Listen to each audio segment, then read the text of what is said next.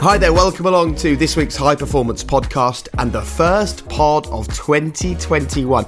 Listen, it starts here, okay? It's the final episode of the third series before we do our wrap-up episode next week. But the fact that it's the first week of 2021 means we have big plans and they're coming your way this year. The first thing I want to let you know about is that we're going to be bringing you some high performance highlights every single day in January on social media, small clips from the podcast just to lift you up and help you feel inspired. New year, new you, all that kind of stuff. So every single day, come to the High Performance Podcast for a little hit of inspiration. And of course, you can get an awful lot more by heading to our YouTube page as well. Just search for High Performance Podcast on YouTube and you can find us there. As always, it's so helpful if you can rate and review us. And as always, this week's episode, the first of 2021, is one you need to listen to. Here's what's coming up. People gave me this platform. I know I worked as hard as I could, but without people supporting me, and I've got to be the voice for the people as well when they need me. I'm not just a sportsman. I'm far more than that. Oh, I'm so excited to bring you this episode, and actually at this point I'm going to give lots of credit to Damien Hughes because he was like a dog with a bone. He had a friend who knew today's guest. He reached out to them and he reached out to them again and again and again, and eventually the call came to say that our guest would be on the podcast. We were so excited, and as it turns out, he really enjoyed himself. I feel like he got a lot out of it, and I really hope that you do as well, because the messages that he has and what he stands for are so strong. Just to let you know that the first couple of answers you hear, the audio quality isn't great, but we corrected the problem, and so stick with it for a couple of minutes and you will be able to hear our guest an awful lot better. Thanks so much for being with us. It's time for the first High Performance Podcast episode of 2021. Enjoy.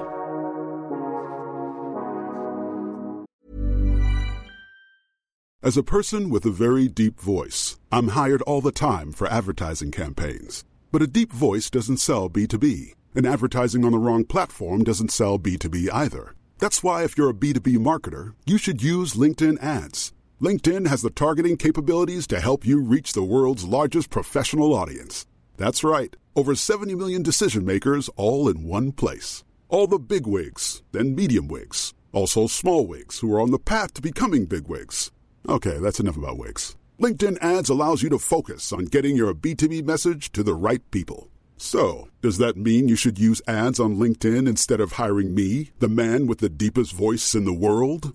Yes. Yes, it does. Get started today and see why LinkedIn is the place to be to be. We'll even give you a $100 credit on your next campaign. Go to linkedin.com/results to claim your credit. That's linkedin.com/results. Terms and conditions apply. Introducing Wondersuite from Bluehost.com. Website creation is hard, but now with Bluehost, you can answer a few simple questions about your business and get a unique WordPress website or store right away. From there, you can customize your design, colors, and content. And Bluehost automatically helps you get found in search engines like Google and Bing. From step-by-step guidance to suggested plugins, Bluehost makes WordPress wonderful for everyone. Go to bluehost.com/wondersuite. You're listening to the High Performance Podcast, the pod that delves into the minds of some of the most successful artists, visionaries, entrepreneurs and sports people on the planet with one aim: to unlock the secrets to their success so that you too can live a high performance life. Professor Damien Hughes, expert in high achieving team cultures, is with me as ever. And today's guest, Damien, is a combination of someone who is hugely inspiring to young boys and girls growing up in difficult circumstances like he did, but actually equally inspiring to the high achieving professionals that he spends his day either competing with or competing against. And that tells us quite a lot about him, I think. Absolutely, Jake. There's a phrase, a really key phrase that keeps coming back to me in relation to today's guest. It's a Zulu phrase called Ubuntu, which translates as I am because you are. And it's almost about I lift others up, and I do that through my own example. And today's guest is just a perfect epitome of somebody that does precisely that. Well, let's meet him then. A man who lifts others by his own actions. Because today we talk to a trailblazer, a man who's done something nobody on the planet managed before him. The first ever black man to captain the Springboks. But that is so much more than just a sporting role. As he lifted the 2019 Rugby World Cup above his head, he lifted with it the hopes and the dreams of millions of young South Africans who know that life is not about where you start, but it's about where you finish. Welcome to the High Performance Podcast, Sia Kolisi. Thank you so much. Thank you to both of you. What an honor and a privilege to be chatting to you guys. Well, listen, the honour and the privilege is all ours, Sia. So let's start as we always do. In your mind, what is high performance? To me, it's basically performing like at the highest level of consistency and continuously, and not only physically but mentally as well. And for me, the mental part is the most important part for me. I think if your mind is not in it, you will never get anywhere. Sia, I asked a mutual friend of ours to describe you to me. And he said that your greatest quality is that you treat everybody the same, whether it's a cleaner, whether it's a celebrity. He said the greatest quality that you possess is the consistency in the way that you treat them. In fact, he did actually pay you a compliment. He said that you were the best hugger that he'd ever met in his life. So I'm really interested. What qualities do you look for in people to decide whether they're good people and whether they're somebody that you can help or not? I think it's the way they treat me and how they treat the people. With a restaurant, the waiters, the waitresses. That's so important. I think a lot of people kind of forget the simple like manners, you know. And that's what I was taught from a young age, and I still have that's what I still carry with me. Everything else disappears. I still take that with me. What I learned at school, getting up when an elderly walk in the room, morning ma'am, morning sir, and all those kind of things. And I treat people the way that I would want them to treat me. And that's what I speak, like what we speak at our foundation with my wife and the team.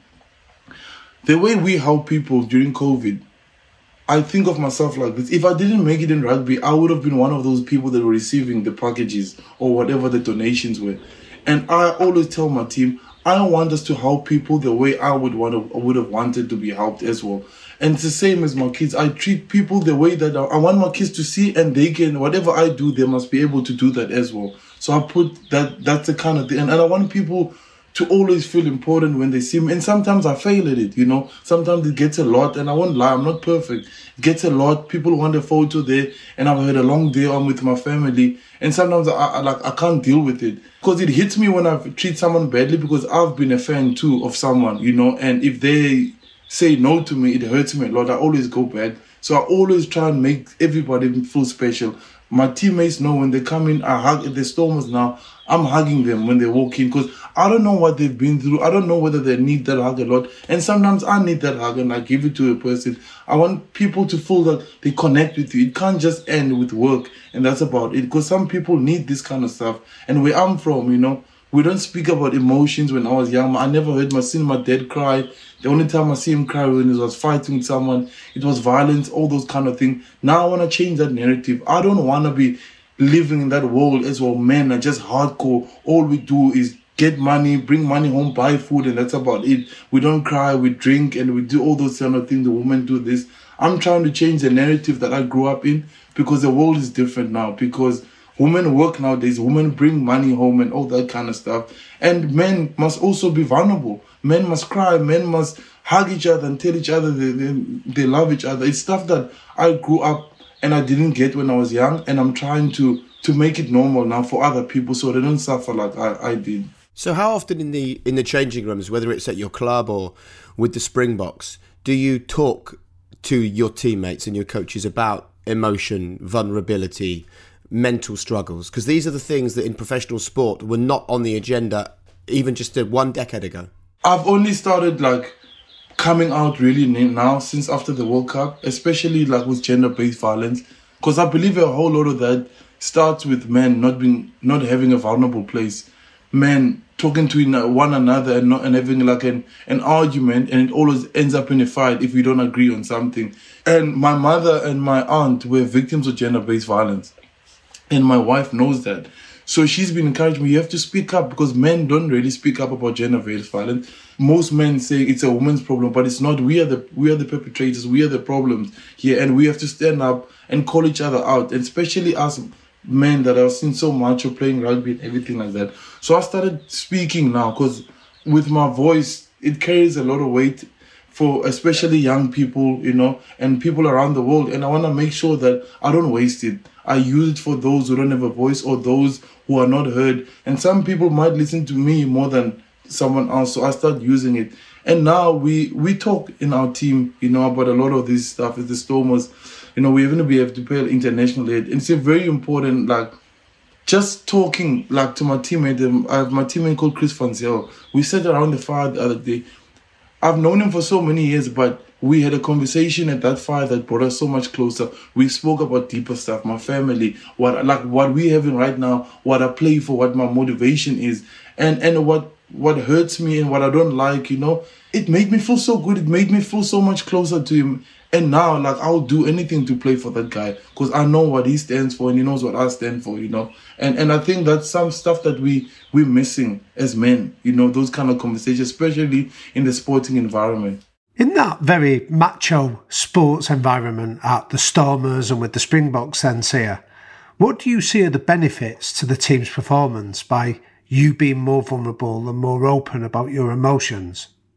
I honestly think if I get to know you as my teammate far beyond the rugby field, what you stand for, what drives you, some maybe your struggles, things that have hurt you, it draws me closer, then you understand the person himself. You understand, not the sportsman. You understand the person, why you're doing it, because there's always a why on what you're doing. You don't just play to play. Some people play for money, but there's always something far deeper than that. And for me, the more I know of you, the more I want to go out there and fight for you, But I will still perform to my best, even if I don't know you, because you're obviously performing for your country and for your team. You get paid to do this. But I'll get up at 3 o'clock in the morning if you call me and say you're in trouble, It goes so much deeper than that and it brings you so much closer. And that's what I found out with my teammates, Now, myself and Chris, I'll call him at any time. I think about him, I miss him. I wonder how he's doing, how's his family going. That makes it so much bigger than just on the field. Because sometimes you play with an amazing team and you never talk to each other again after you won something. And I don't like that. I want that relationship, to make sure that it's not just what's happening on the field. There's so much more in life. And you exist in a world of fine margins, Sia. So let's say in the World Cup final against England, two very evenly matched teams going toe-to-toe. Do you think that one of the reasons why you won that and you have been a successful player is because you've created that relationship with your teammates that's more than just about rugby, so that when you're really up against it, when your back is against the wall, when your face is covered in mud and you're tired, you're pulling each other along. You're a genuine band of brothers. Yeah, I mean, did you watch the documentary? Yeah. Did you see how our coach knows us? Yeah. That is what gets me going. When you speak to me, you don't speak to the Sia, the rugby player. He speaks to me, to my soul, to what I stand for, what means so much to me. He knows what I play for. I play for the kid in the township so that I can change. And the stuff that was happening in our country with the gender-based violence, there were people dying, it was crazy. And he's reminded us, this is what the country that we come from. But all of these struggles and problems make us so much stronger, and we are not under pressure. We are actually privileged because we are playing. What we produce on that field can put a smile on someone's face. It can change the whole country's mood. If you think you're under pressure now, think about where you come from, how you didn't have food. It's only 80 minutes. You can change the narrative for the next kid who is in the same situation as you. But by you winning this, you can get all these people working with you, and you can go back and change the narrative for the next couple of kids. So when he started speaking like that in that final game, it became personal, because for me personally, for what I played for, and then for us as a team, when we were playing for South Africa, it wasn't about us anymore. It was about the country itself, the whole mood of the country. What could this win do for us? And when we was finished talking, I wasn't even thinking about losing then. To me, it was game over. So during domestic games, this is one of the great paradoxes that I observe when I watch you, Sia, that I know that you're humble and kind and decent, and yet when you step onto that field, you're almost a different person. You have this controlled aggression or an anger that seems to drive you. How do you channel that on a weekly basis when you are there playing for the Stormers, and then obviously when you're playing international rugby for the Springboks? It's hard, like I said earlier, I grew up around a lot of violence, and I really don't like violence anymore. My wife always tells me, she wonders what would happen if someone had to break in the house. I tell her, because she's like, I'm too chilled. Like, she doesn't know, I used to fight a lot when I was young. Every weekend, because I stayed in boarding school, and whenever I'd go back to the township, I'd go out, some of the guys challenge you have to prove yourself that you haven't changed, you're not soft anymore. So I would get into a lot of fights, and I would see violence at home between my dad and my uncle, and then someone hitting my aunt or my mom, and shouting and screaming doesn't really work with me, because it just brings back a lot of all those memories, all the stuff that I used to see. And now I've become more chilled. So when I get on the field, I'm not playing to hurt someone else. I'm just playing, I'm giving my best. I want to hit you as hard as I can with the shoulder, in the right places, because I respect you, because I prepare for you, and I want to give my best for you. And as soon as the whistle is blown and it's over, then after that, I'm done. I'm smiling, I'm greeting the guys. I kind of control it that way, but obviously I make it personal. I don't want my opposite number to dominate me in the game, So I always prepare and give my best to the field, but I make sure that it's as clean as possible. I never go in and try and hit someone's knee so he doesn't play again. So I make sure, when I'm thinking and I'm playing, that whatever I do, the other guy, I want to do something to someone that they would do to me. I don't want someone to come and try and hurt me all day long so I don't play again. So how, Sia, do you protect what you've created? Because Sia Kolisi, captain of the Springboks, runs an amazing foundation. That's all wonderful. But what if the teammates that are around you are not putting in the required effort to allow you to win? What if the coach isn't coaching you in a way that means you can be the best captain you can be? What if your colleagues at your foundation are not caring in the way that you do? You have to find a way to protect what you've created. So I'm interested. It's all been very kind and friendly and positive so far. What's Sia Kolisi like with people that don't come up to the standard that he requires? To be honest, I haven't been in a situation like that, because the people that I have around me and the people that mentor me and guide me are all basically in the same mindset as I'm in, especially the people in the foundation. They don't get paid, man. They all volunteer to work with the foundation. So we haven't gotten to a place where that has been tested. And obviously my teammates, whoever I want to play with, we all want to be successful, And I've always been fortunate enough to have coaches around me. Every teammate you've ever played with has come up to your standards, huh? That's quite remarkable. No, I'm saying, I've been poor at times. I've had my seasons where I've been horrible, and yeah, you get, that's how it is in South Africa. That's what I've realized. You get dropped if you don't perform to your standard, but what you can do, you just motivate one another, because I've been there. I know what it feels like not to get chosen. I know what it feels like to have a horrible season. It's all about making sure that you to yourself do what you need to do. You always have to look at yourself. Are you giving your best? That's the most important thing. I can't control what everybody else does, but I know I can only lead when I'm doing my best on the field. I don't like talking a lot. A lot of people think I have these inspirational speeches and stuff. I prefer playing as hard as I can, and I can't control what my teammate does, but I can control what I say to him and how I treat him. But what he produces in the field, sometimes he's just having a horrible season. There's nothing you can do about that. Everybody goes through that. But that's why, when you have good and strong coaches around, they'll realize that and they'll see what they can do with the players. But you are right. I have been with coaches who don't see eye to eye with me and who doesn't like the way. What can I do with that? Then I try and be my best in what I do, and that's all I can do. I try and control what I can control. Is just be at my best. And sometimes, it doesn't work. I get dropped, and I sit on the touchline. I almost gave up the one time in the previous World Cup. I never got to play. It was tough for me. I never got chosen. I played my first game. I got my first cap. I got man of the match, and then I was on the bench for the rest. I never played again in that. How do you deal with that, Sia? Do you internalize it? Are there certain people that you speak to?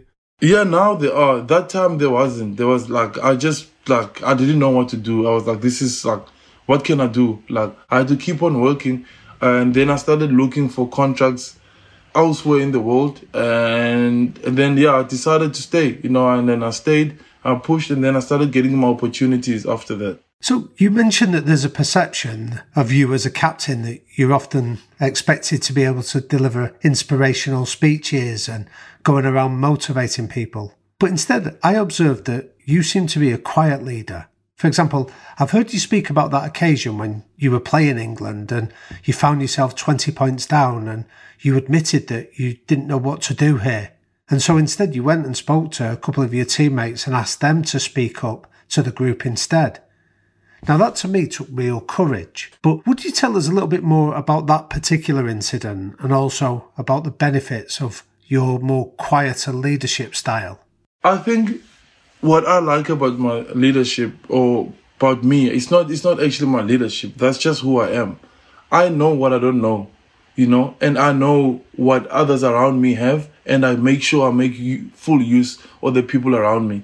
You can't be everything at all times. I don't speak half of the time, man. I'm quiet because we have different leaders in our group, and sometimes you don't appeal to everyone. Like a different group of people maybe responds more to this person. Let them be that, and that's how I approach. Because I'm secure in myself. I know who I am and what I stand for and what type of leader I am, and I know my strong points too. Some guys know the game far more than me. Like a guy like Andre, he knows the game, he runs the game. And I was comfortable with that. And I'll go to him like, dude, I don't know what to do. What do you think we should do here? He's like, don't worry, I got it. And that's what happened against England. It was my first time being captain for the Springbok team. And how I imagined is that we're going to come there and just destroy England. And then England came in and started destroying us the first couple of minutes. And I freaked out, man. I just stood there and I said, Dwayne, you speak. I don't know what to say anymore. Because I didn't want to act all strong and bold and hard. I'm like, no. I might even spoil this. And my teammates will never respect me again. We had different players who were in charge of different things, and that's what we used. And I wasn't scared of that. And I never felt, oh no, why am I not speaking? I'm not speaking enough. No, I never felt, because it's not about me. The most important thing is the team. And you must know what kind of leaders you have around you. Make full use of them. Make sure they work with you. Don't work against them at all. So what I find fascinating is that I know there was real criticism in the media about that afterwards when commentators started saying, well, who is going to be the captain within this team? So how did you deal with that? You must always remember there's always be people criticizing and all that kind of stuff. But I know what's happening. I don't care what everybody else thinks from the outside. If my teammates know what's happening, my coach knows what's happening, who should I impress on the outside? I wanted to comment because remember there was one time we were playing Wales and Dwayne got the mic on the ear. And then that's why people started saying, okay, this guy's a real captain. But they didn't see that after that, Dwayne went off because he couldn't go on anymore. That's what they were checking. Can you go on? But I do get irritated because some people use that to start dividing the team or dividing things. But luckily, our coach is so on point that he was like, why should you listen to that? Focus here. And then we just focus on that. And they always fell away. All the people that criticize, they just get tired and fall away anyway. And we kept on moving forward. And has that been a process, Sia, to get to a point where you don't give credit to other people's external opinions or validation of you? Because I think we live in a world now with social media, 24-hour rolling news, there's critics everywhere. All of us seem to now be lured into caring what other people think. How did you get to a place where you're strong enough not to worry about that? It's the people I have around me, to be quite honest. Because I was one of those people that I know if I played well or not by reading the comments on Twitter and Instagram and all of that. And then, like the coaches will tell you, the only people you have to impress is me and your teammates. That's the only people's respect that you need to gain. And then you start fading away. And then I went off social Twitter, I went off social media. And then I started just focusing on what my teammates were saying around me. And then you'll have someone tell you played horrible, and then you think you play horrible. Then I go watch the game and I'm like, actually, I played well. Look at all the things that I had to do. Because sometimes your role is different. I used to run a lot with the ball. Then my role changed. Then I had to chase. I had to tackle. I have to do this kind of stuff. Other people don't see that, but my coach sees it. That's one of the things that the coach told us. The cricketers that you must listen to are right here. You are the best people in the country that are here to represent the country right now. Why should you listen to someone who's just sitting at home? It's not easy though. So do you go on social media now? And if you do you find it affects you negatively or do you avoid it? I try not to read, but I do read. Sometimes it does. It depends on what it is, you know. On the game, I know when I've played well, when I've played badly, so I don't need somebody to tell me.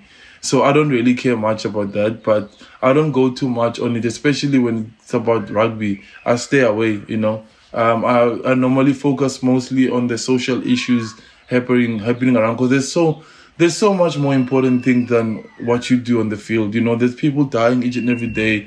There's hungry people. There's people who don't have water. And I'm like, if I give my best at training and I give my best on the game and it doesn't go my way, hey, maybe it's not my day.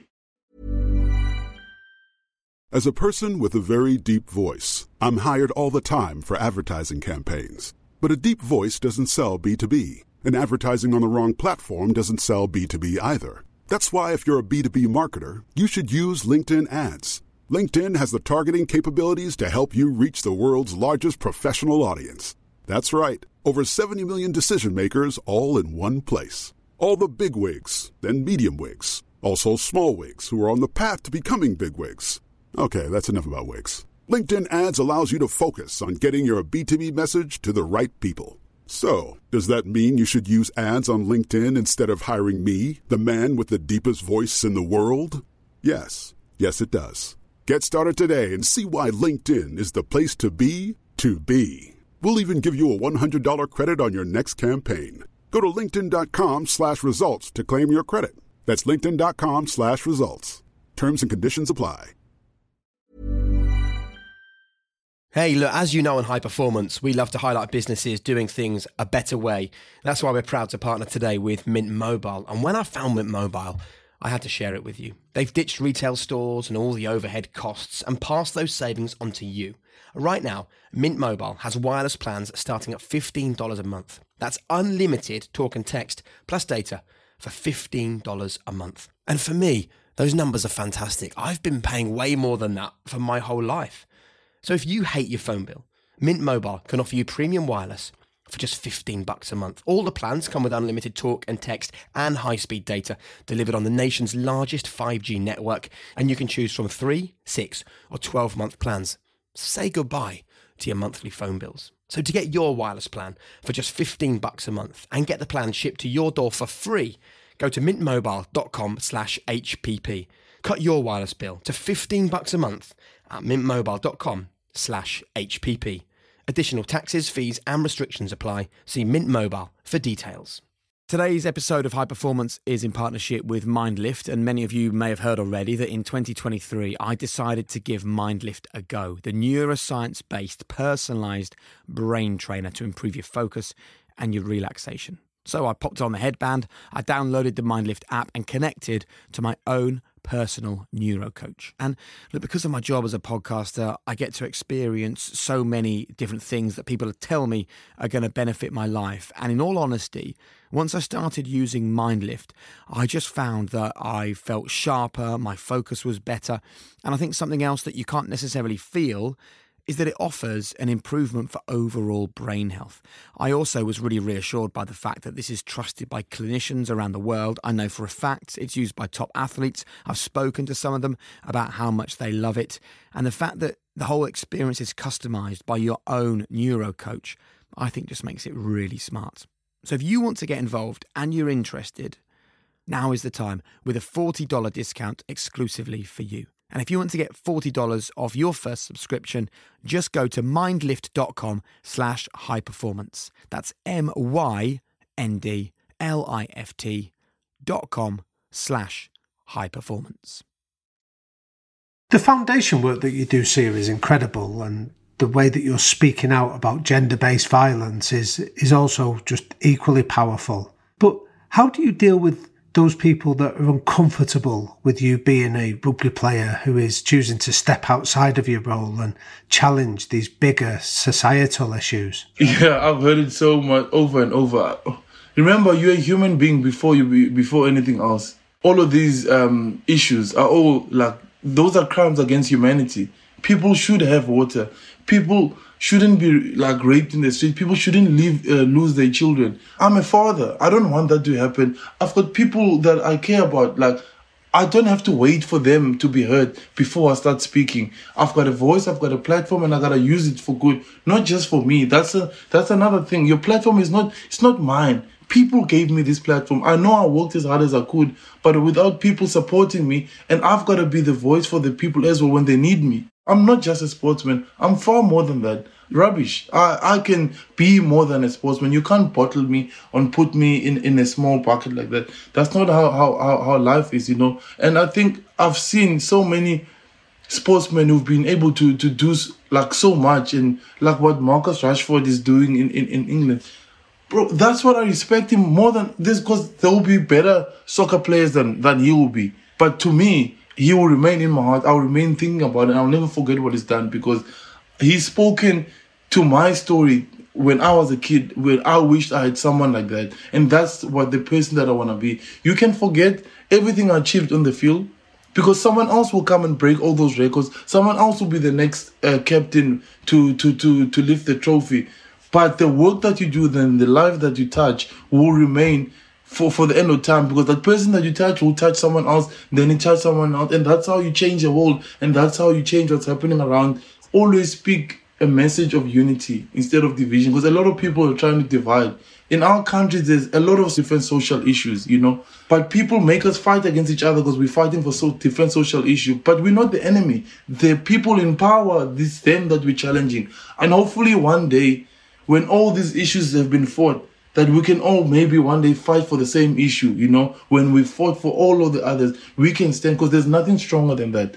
When people from different walks of life, different backgrounds, different races are standing together for one, like fighting for the same thing, nothing beats that. And the conversation is what's needed. You need to talk to someone. So when you lifted the Rugby World Cup above your head in 2019, Sia, was that important for you because it was a sporting achievement that you'd wanted to achieve all your life? Or was it important for you because of everything else that it represented? I never dreamt, I never thought in a million years I would ever be there. But what got to me the most is my wife told me this. She says, a lot of people dream about this stuff. You never dreamt of it because you didn't have the privilege of being able to dream like that. A lot of people dream about it, but they don't prepare for it when it happens. What are you going to do? Like she said, what are we going to do when we win? And remember the night before, we wrote down the stuff that we want to do. We want to start our foundation. These are the challenges that we want to tackle in our country. There's only one challenge we haven't done. We said we wanted to build a model school in the township with the boarding school. That's one thing that we haven't done. Everything else we wrote in that piece of paper, because she believed that we were going to win. I also believed. And we were able to achieve all of those things by lifting that World Cup. And I like all this stuff that we do is not, without my teammates, there's no ways I could have achieved this. And anything that I do, I always say, like, I thank those guys because this is part of their work. It's great for the sporting, but what I can do, what we can do, the amount of work we were able to do during COVID, and we started the foundation, which wasn't even formed yet, we didn't even have a name yet, and we're already helping, buying PPE, buying food for people so we can help them stay at home because people lost jobs. And that touched me, and then I could travel during the lockdown. I traveled 16,000 kilometers around the country. People ask me how was lockdown. For me, it was flipping amazing from my family point of view. Yeah, it was tough not being able to play rugby, but when I saw how people lived, people without water, there's a picture, remember we were driving in Limpopo, and it had just rained, and we were driving over a puddle of water, a big puddle of water, and we saw this lady with a baby on her back, and she had buckets, and she got some water from that pond, and there were dogs drinking from it and boys swimming from it. I asked her, what's the water for? And she said it's to drink, it's to cook, it's to wash her clothes, and it's to wash her body. And fortunately, we were there we did 2 boreholes, so they got water that day. So yeah, and I sat there to myself and I'm like, how can I say I struggled? I had water when I was young, and I didn't eat every now and then. So what? There's people here who are facing so much worse than I did. And I said to myself, I can never be satisfied with feeding one person or donating food somewhere or doing this here. There's so much more. The people that I'm helping, I must be telling them that when you get the opportunity, please help the next one. What are the greatest gifts that you're giving people through your foundation, as well as all the physical help and support that you're obviously offering?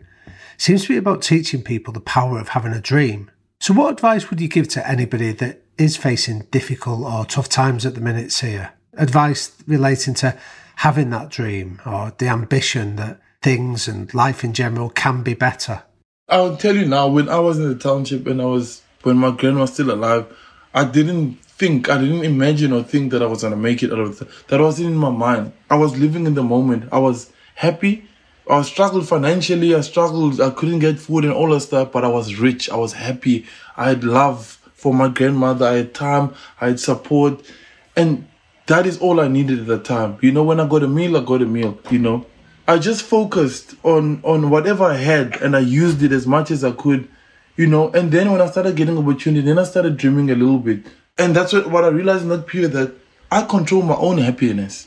All this that I have now, I was happier when I was poor. Obviously, I'm grateful for all of this. It makes my life better. But I was more at peace. I didn't expect much. And I'm not saying that's a good thing, but I actually want to change people's lives so that they don't live like that. Because I believe every kid should get a fair opportunity in life. A kid should get a fair opportunity from his own background, his own culture, that they don't have to leave and go somewhere else and learn a whole new different language, which was really hard, Just have a dream, believe in it, and work as hard as you can. Don't let family members or anybody who couldn't achieve their dreams or live their dreams tell you that you can't make it.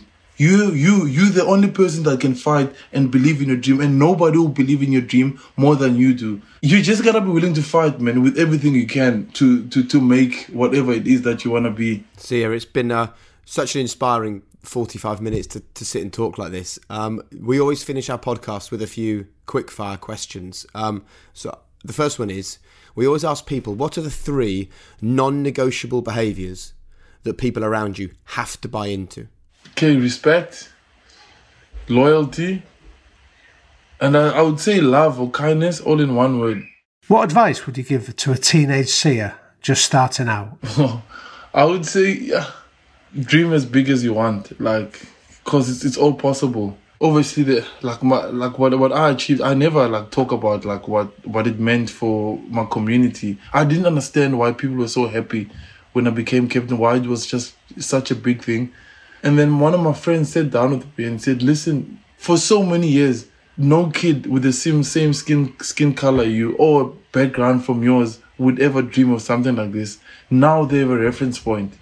You are that reference point. Now, doesn't matter who you are, where you are, you can dream to become this. And that's how I look at Lewis Hamilton too. He's one of my favorite sportsmen in the whole wide world. I have so much respect for him, for what he's been able to achieve.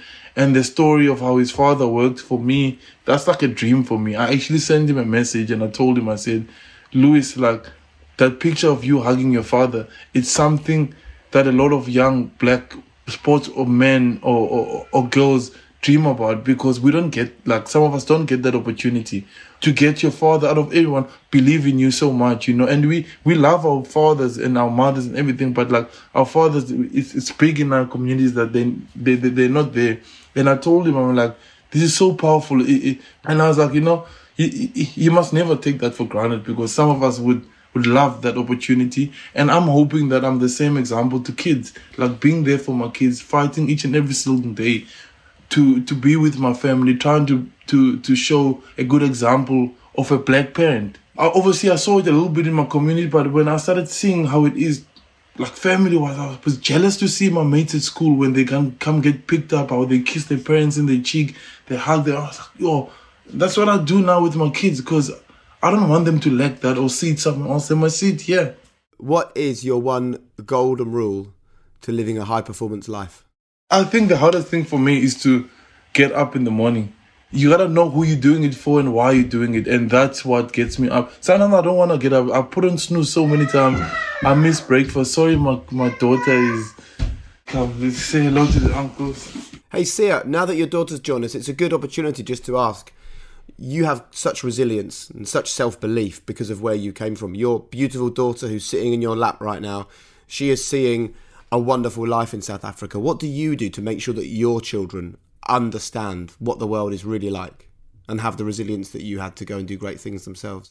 It's actually hard to explain to them because of how they're living right now. It's hard to get them to understand what we had to go through. So we take them with every now and then to some of the work that we do, and we show them where I come from. I take them home, I take them to my family. They can get to see how I worked, but they still don't understand, But I always tell them, sharing is so important, and always looking out if the other person has or they need something, and to help them out, and also for them to work as hard as they can for what they want, because it's not just given. So many people don't have the opportunities that they have, but they're so young that they just laugh at me or look at me funny when I tell them these things. But I always try and take them with me to come work. And when we're packing the food, we explain to them why we're packing this food, because we don't actually take them to see the people, because we always want people to have the dignity. So we make sure there's no cameras anymore when people come and pick up the food. But yeah, the older they get, the more they will understand, and they all see, they know when Dada is not here, when Daddy is not here during lockdown, he's gone and trying to help someone. They all know already by the time they get older. Listen, Sia, thank you so much for taking the time to talk to us. For you to have captained the Springboks and then lifted the Rugby World Cup as a black man, lots of people would have gone, do you know what? I'm done. That's what I've achieved. What I think is incredible about your story is that the night before you did that, you chose to write down what you were going to achieve after you lifted the Rugby World Cup. And it's about what you're going to do, not what you have done. And that is, that's a very rare quality. You gotta think, man, your life is only a certain amount of time, and obviously you have to be successful in what you do. You gotta give your best. My first and foremost job is to play rugby, and play rugby well. That's what pays for my kids' school fees and everybody else. But that's gonna end somewhere along the line. And people will break all the records that you've broken. People will be better than you will ever be. There will be a new person with a new inspirational story. What have you done in the period that you had the platform, the time that you had the audience? That's emotional. And it's not even about me. It's about how many lives have I touched in that period of time. And I think that's one thing I love about myself. I don't care much about me. It's all about the next person, because the people that looked after me, like my grandmother would go days without eating. She didn't care much about herself. All she cared about is Sia looked after. And that's what I've taken from her. And I was young. She died in my arms when I was, I think, 8 or 9 years old. I mean, she looked after me and she died in my arms in the kitchen. I'll never forget the day. One of the saddest days ever, but one of the proudest days I'll ever remember with me, because she raised me and looked after me, and she was able to, she died with me, and I was able to say goodbye to the person that changed my life and made me the person that I am today. And it was hard because I was 9, and I don't think I've registered what happened then. It's something that I still need to sort out and talk about. But I find joy in that she chose to do it with me, and that just made me so happy, because I wish all of what I have now, I could give to her and show to her and show her. I know she's looking down at me and show everything you've taught me, I'm still here, I'm still standing, I didn't go to prison, I didn't do this, I'm alive and I'm doing well, and I'm touching other people's lives, and your friends that used to help you are now being helped because of you, because it's her, because I'm here, and obviously all the other people as well. Sia, God bless, and thanks very much for your time, man. Yeah, thank you, Sia. It's been an absolute privilege. Damien. Jake. Where do we begin? I think that phrase that I used at the start, Ubuntu, I am because you are, is, I think, a perfect encapsulation of everything that we've just spoken about. This is a man that puts other people above himself and seems to do that by leading by example. And I don't know, I think hearing one of our high-performing interviewees use the non-negotiable behaviour of kindness, to me, I just found it really quite humbling, but incredibly powerful. I also love the fact that this is a guy who is operating in one of the most brutal sports on the planet, right? And he's got to the absolute top. He's won the World Cup in that sport. Yet here he is on our podcast talking about grief, talking about kindness, talking about mental health, talking about sharing things with his teammates. This is a conversation with a rugby player that you just haven't had in the past. And it makes me feel good about the world of rugby, about the world of sport, about the world that we're kind of emerging into. Definitely. I think this conversation 20 years ago would have been unthinkable. 10 years ago, it was still on the fringes of society. And yet now you've got an iconic captain of the world champions talking openly about making time to speak and get to know another human being, to be vulnerable and talking like that. I just found incredibly powerful. I mean, if you want to view this just through a pure competitive lens, if you listen to the things he was saying, that I'll run harder, I'll fight more stridently, with more passion for somebody that I care about than somebody that is just a teammate in the same shirt.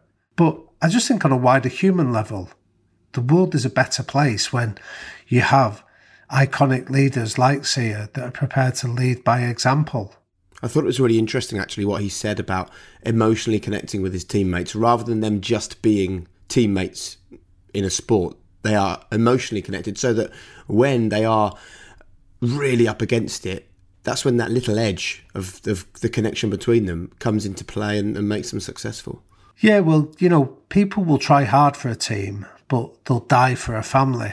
And I think the more you can move along that axis of creating an environment where people just enjoy being in each other's company, where they get pleasure out of being alongside their friends rather than just viewing them as colleagues, I think that's where you start to create something, an environment that's really quite special. I mean, you can call it cohesion, team spirit, however you want to define that phrase. But I think what's really powerful is Sia has just articulated to us how you actually go about achieving it. And the whole reason for you and me doing this podcast was we believe that people like Sia Kolisi and the other guests that have joined us so far have got something that everyone else can learn from. And yet, despite that, sometimes it feels slightly crass to me that I am putting stuff out there on social media about taking responsibility, not being a victim, not looking for blame, because my life actually has been very nice, middle class upbringing in a Norfolk countryside, totally stable, parents still together. When Sia Kolisi comes on here and says, listen, I've been in the absolute depths of despair, losing family members at a young age, living in abject poverty, unable to sleep at night because I'm so hungry. And if he sits here and says, your job is still to live the life you want, then you listen, right? You listen. Yeah, definitely. I think one of the things that we've both acknowledged and discussed, Jake, has been the kind of exceptionalism from some of our interviewees that, it's easy to look back from the top of the mountain and claim that anyone can climb it. And I appreciate that there's often people sat there going, well, what about me? What about the challenges that I'm currently facing? Well, I guarantee there'll be very few people listening to this podcast that have lived with the same kind of poverty, the trauma, the violence that Sia experienced. And yet I feel that the attributes that he's described there about working hard, being kind to others, showing gratitude, they're all attributes that are accessible for any of us. They're all techniques that we can all learn and behaviours all of us can adopt regardless of where we're starting from. Listen, mate, that was one of the great ones. Thanks very much. Yeah, I feel quite moved myself as we reflect on just how powerful that conversation was. Damien, Happy New Year! Happy New Year, Jake. Here's something I wanted to chew over with you actually this week. I saw a clip on social media and it was a guy talking about motivation and following your passions. He said the only people that will tell you to follow your passions are people who are already rich and successful.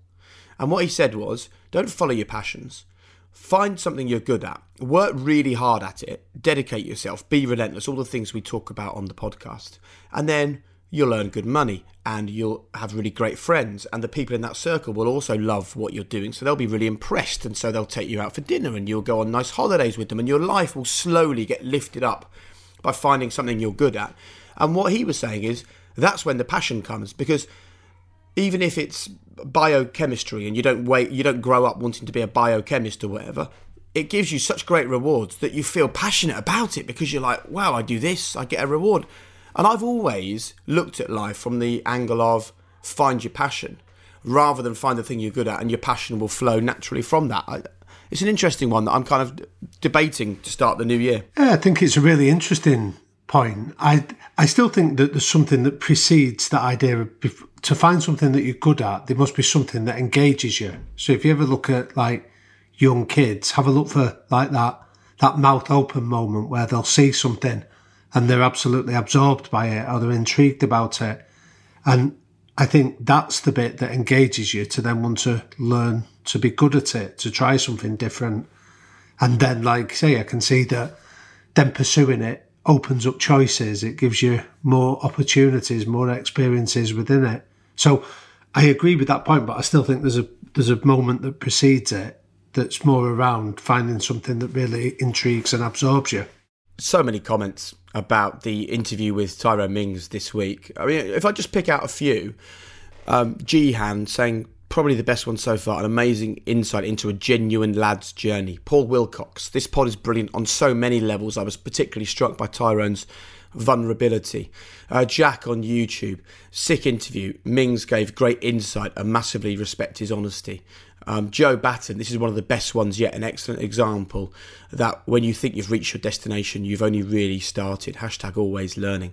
Almost every comment from Chris Bright, Mr. Herbert, Philip Connolly, Mr. James, Kieran, Damien, loads of people getting in touch, and all of them realising they didn't know Tyrone Mings at all. Well, I think that's been a big part for so many people. I remember hearing people make similar comments after listening to Phil Neville, for example, where it's challenged perceptions. It's easy to see somebody on a TV screen for a few minutes and then think that you know them or think that you can make some judgment about them. But I'd go back to your iceberg analogy. You're only seeing a small percentage of the person. There's so much more going on beneath the surface. And I think, again, for Tyrone, to understand his journey, you know, living in a homeless shelter at some stage during his life, being rejected after 10 years at Southampton, being a mortgage broker, you know, then having that injury when he went to Bournemouth. There's just so much more that we might know the detail, but then to hear the collateral impacts and the consequences of that and how somebody's used it to shape them, then have to lead you, if you've got a human bone in your body, it leads to empathy and understanding and appreciation. Well, I've loved doing these and I can't wait to see what the reaction is to this week's episode with Sio Kolisi. And we have big plans, don't we, Damien? 2021 is going to be the year for the High Performance Podcast, I think. What do you reckon? Yeah, I hope so. I hope we continue the momentum with it. I think it's been a real privilege to be involved in it. And like you say, a big driver for us is outcomes for people, not incomes, and giving people a sense that they can take some of these principles of high performance and introduce them, whether it's in their own personal or professional or social lives. So I hope we can continue having that impact on people and people still come with us on the journey. Absolutely. And look, Damien and myself and the entire High Performance Podcast team, we love doing this. We love the fact that you can access this stuff for free, whether it is all of the little clips we put out on social media, and you can find the podcast at High Performance on Instagram, whether it's the fact that you can go to YouTube and see long form clips, just type in High Performance Podcast onto YouTube and find it there, or whether it's wherever you get your podcasts. The key for us is that this content is free.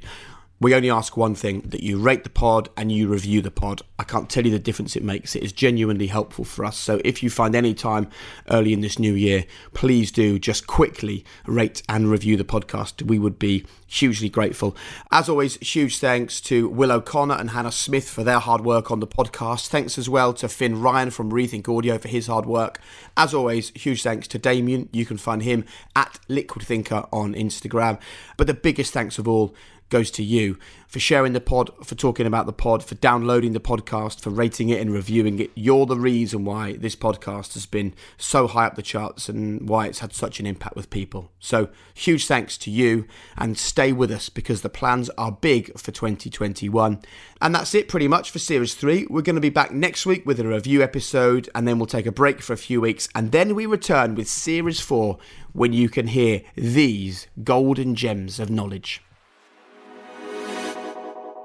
Honour-coach the perfect game. Imagine going out there and you're impossible to play against. Impossible. When you've got the ball, they can't get it off you. When they've got the ball, they've got so much pressure, they're giving it back to you, and that's unrelenting.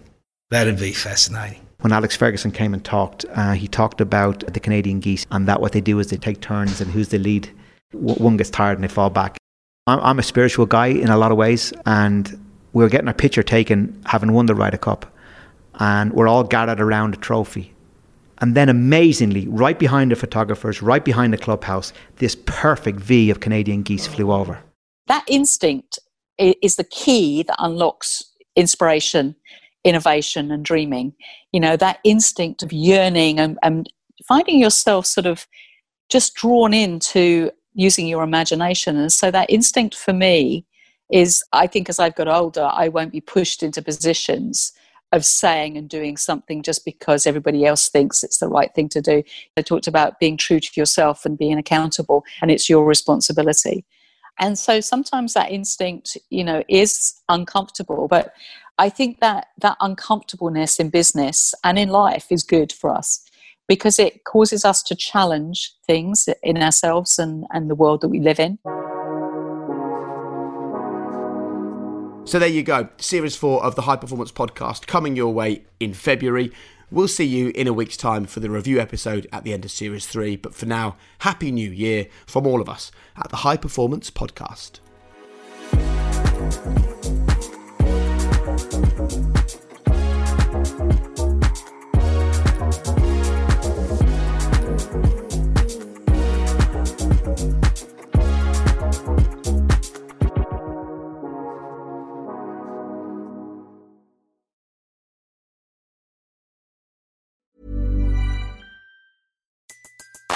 Everybody in your crew identifies as either Big Mac Burger, McNuggets, or McCrispy Sandwich.